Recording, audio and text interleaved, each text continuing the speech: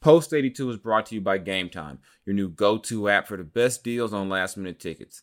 Did you know Kings ticket prices tend to drop right before the game starts? Game Time tracks prices in real time from thousands of trusted sellers, then shows you all the best last-minute deals with prices up to 60% off.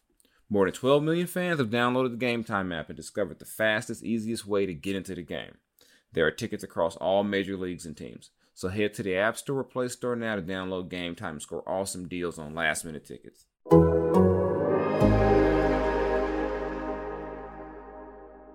A happy Wednesday to you all out there, all you Kings fans, but this may not be the happiest of Wednesdays for you given the results in Portland. Kings lose to the Trailblazers 127-116.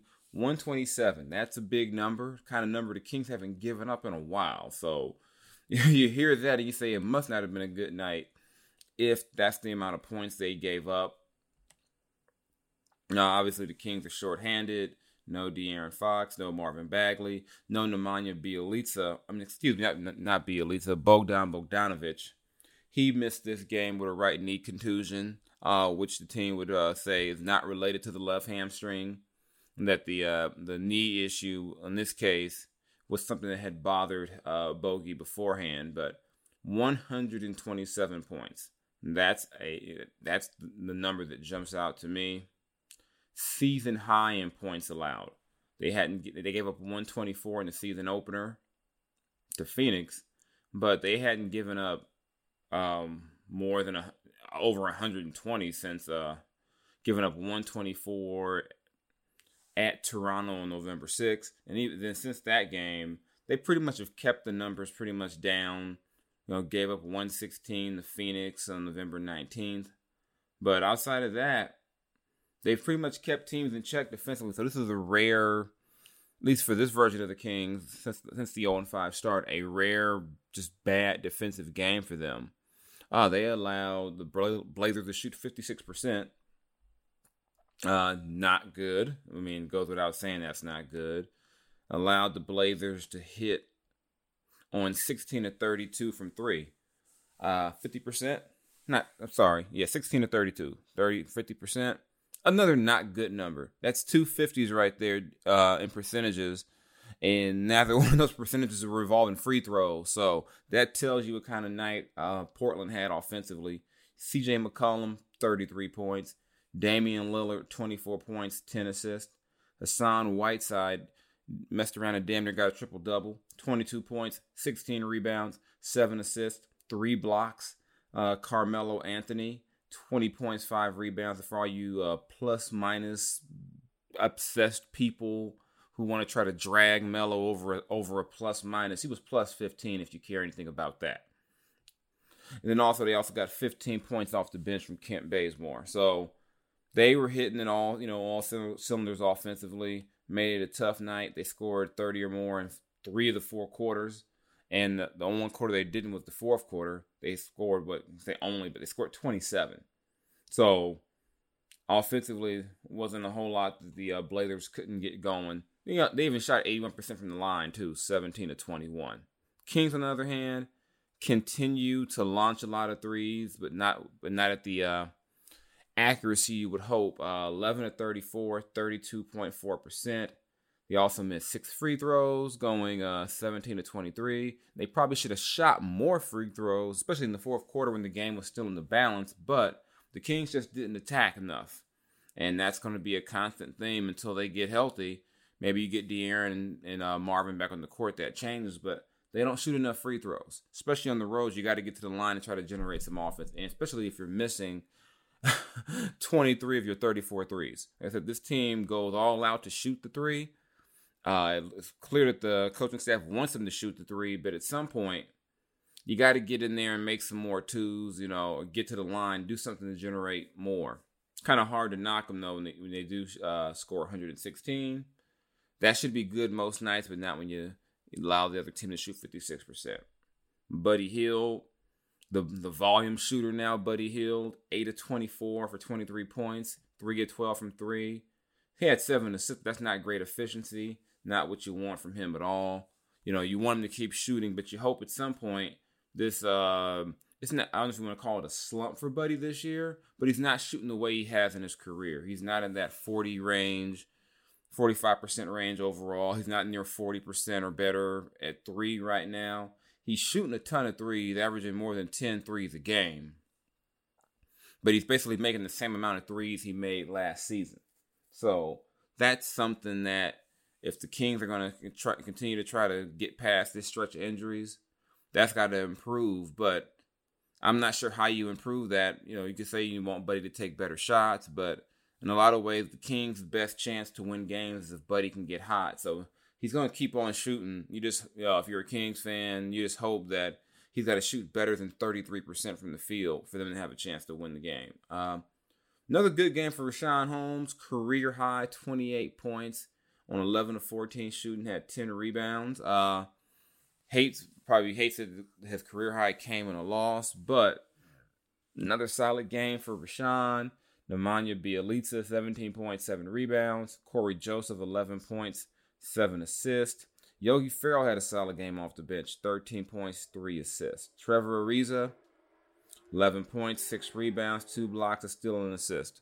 Looked much better than he did in his stint Monday in his return from his injury and being away from the team for personal reasons. Looked much better tonight in Portland. Still wasn't good enough for the win, but it's something for them to build on, especially if they're not going to have Bogdan Bogdanovic. You're going to need Trevor, who played 35 minutes. Whoa, a lot of minutes. You're going to need him to be close to the player that the Kings hoped they would get when they signed him, I guess. You know, a guy who could chip in and give you some points in addition to some defense leadership. You know, that the Kings are big on adding, guys who can bring leadership, but they also need guys who can play. So if they can get some production from Trevor, along with some leadership and veteran guidance, that, of course, would be ideal. So I think we've dived enough into this, however you want to put it. We've looked enough into this game, so with the numbers, Kings, like I said, got to shoot more free throws, got to be more efficient offensively. But let's go ahead and take this game and what it means for the Kings going forward in this 4-game road trip. If you're going to steal a game on this trip, this was the game to steal. No, it would have been ideal. The Kings are in Portland waiting on the Blazers, who had, like I said, played Monday night, had lost to the LA Clippers. Check that. Sorry, Tuesday night. They played Tuesday night and they lost to the Clippers. So you're getting them on the second night of a back-to-back. Thinking, maybe this type of game you could steal, because the rest of this trip is dawning.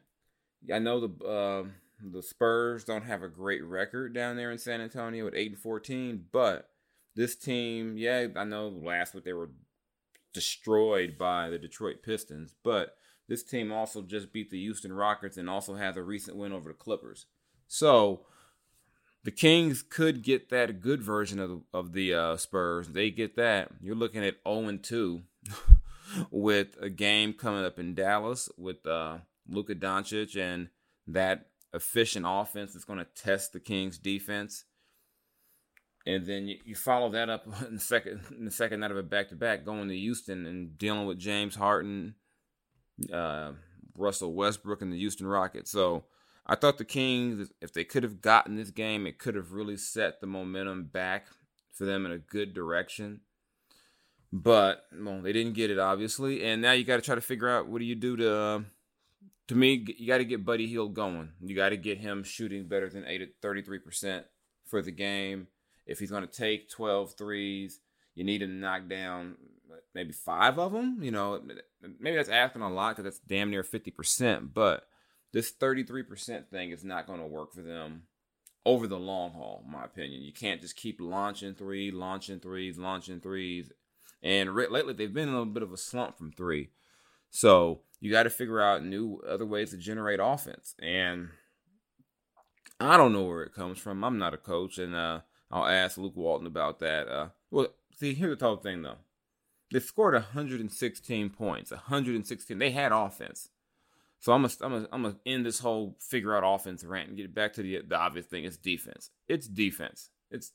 And you're not going to have a chance, especially shorthanded, giving up 27 points. You don't have the bodies. You don't have all your players. You don't have the firepower to keep up with a team if you're going to give up damn near 130 points in a game. So enough of me talking about offense. We're going to focus on this defense. And said 56% shooting for Portland.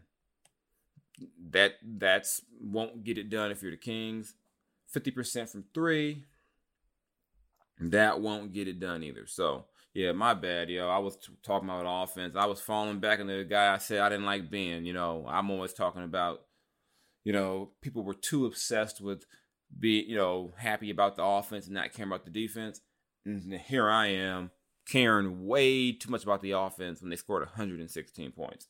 It goes back to giving up 127 points, a season high in points allowed. Like I said, the most points they've given up in nearly a month. They hadn't given up more than 120 in almost a month. Going back to that November 6th game at Toronto that they lost 124-120.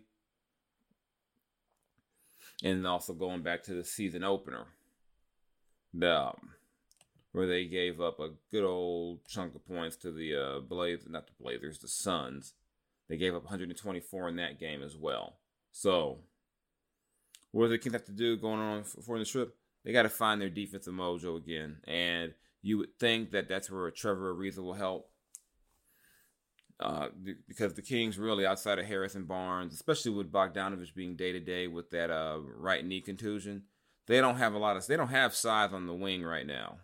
They don't have a lot of it when they're healthy, but now you look at the idea, but if Bogey can't play Friday, you're looking at Trevor Ariza again playing 30-plus minutes unless Luke Walton goes to Justin James again for more minutes. Justin only played 8 minutes against the Blazers.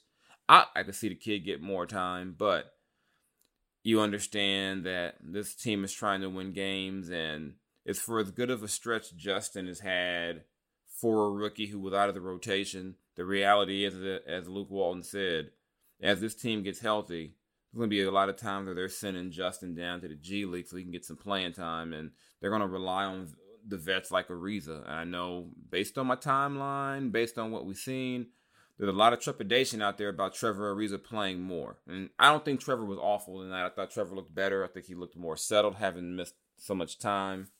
But they need Trevor to be at, I don't know what high level would look like at this stage of Trevor's career, but they need him to be solid at the very least to help them get through this stretch. It would help if Marvin Bagley's going to be back. We'll know more about that on Friday. Marvin's going to have that injury, that broken thumb, evaluated again, and it's getting closer and closer to the idea of Marvin maybe playing on this trip. We'll see.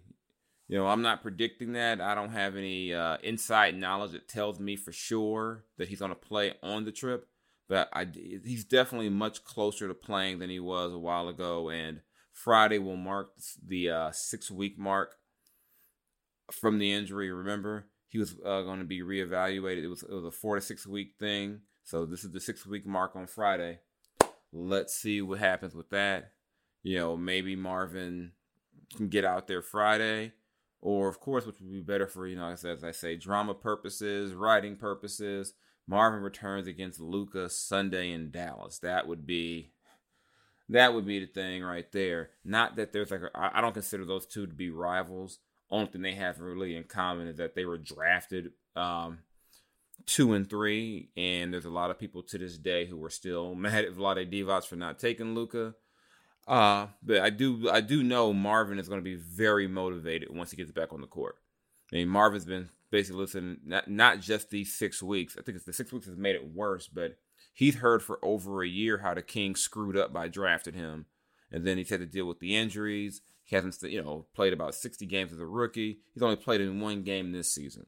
So, let's see what Marvin has when he gets back on the court. Luka's gone from Rookie of the Year to an MVP candidate. Will that motivate Marvin? Will that drive him to want to maybe do too much when he gets back? How does Luke Walton kind of check that? It's only human nature that he wants to go out there and show everybody what he can do. Haven't heard so much about what, not just Luka, Trae Young, and Jaren Jackson had a good game the other day. So, Marvin should be plenty motivated. I know he was frustrated with the injury because if he could have, he would have played through it, but the risk was too high. If he got hit on that thumb again, that could lead to surgery, that could lead to screws, that could lead to him being out for the season. So we'll check back in with that on Friday from San Antonio. I'm not predicting Marvin's going to play that game, but we'll have a much clearer picture of when Marvin will be back on the court, and that will definitely help the Kings as they try to sort out what's going on with them. So, again, this is about defense, defense, defense. The Kings want to win a game on this road trip.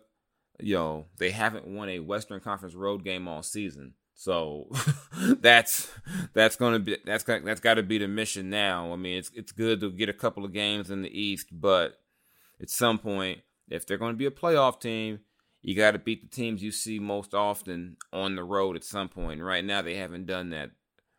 So let's see what they do with this. Let's see, 3 more games come up on this trip. They got 3 more cracks at it starting Friday in San Antonio. So this is Jason Jones of The Athletic. You can catch myself and my co-host Kenny Caraway on Friday when we bring you another edition of Throne Room Breakdown. We'll break down the upcoming game in San Antonio, the rest of the trip, whatever else we want to talk about. I'm sure Kenny will cry about the Niners for some reason, some way, like bad or whining Niner fans tend to do. Not you good ones, but the whining ones that I can't stand. So y'all stay tuned for that. Find me on Twitter, Mr._Jason Jones. Find me on Instagram, Mr. Jones LBC. My latest story is up there. Part of the Athletics Shoe Blitz. Caught up with former Kings assistant, 1991 slam dunk champion D. Brown to talk about the pump, the shoe that I was wanting really bad as a kid that I couldn't get till I was an adult. But that whole moment, D pumping up the shoes before his dunk, what he's about the shoe culture, sneakerhead culture, what that moment meant for the shoe culture, and there'll be more of that coming from me on part of the Shoe Blitz later in the week. So be on the lookout for that. Y'all be easy out there. I will check in with everyone from San Antonio in a couple of days. Take care, and I'm out.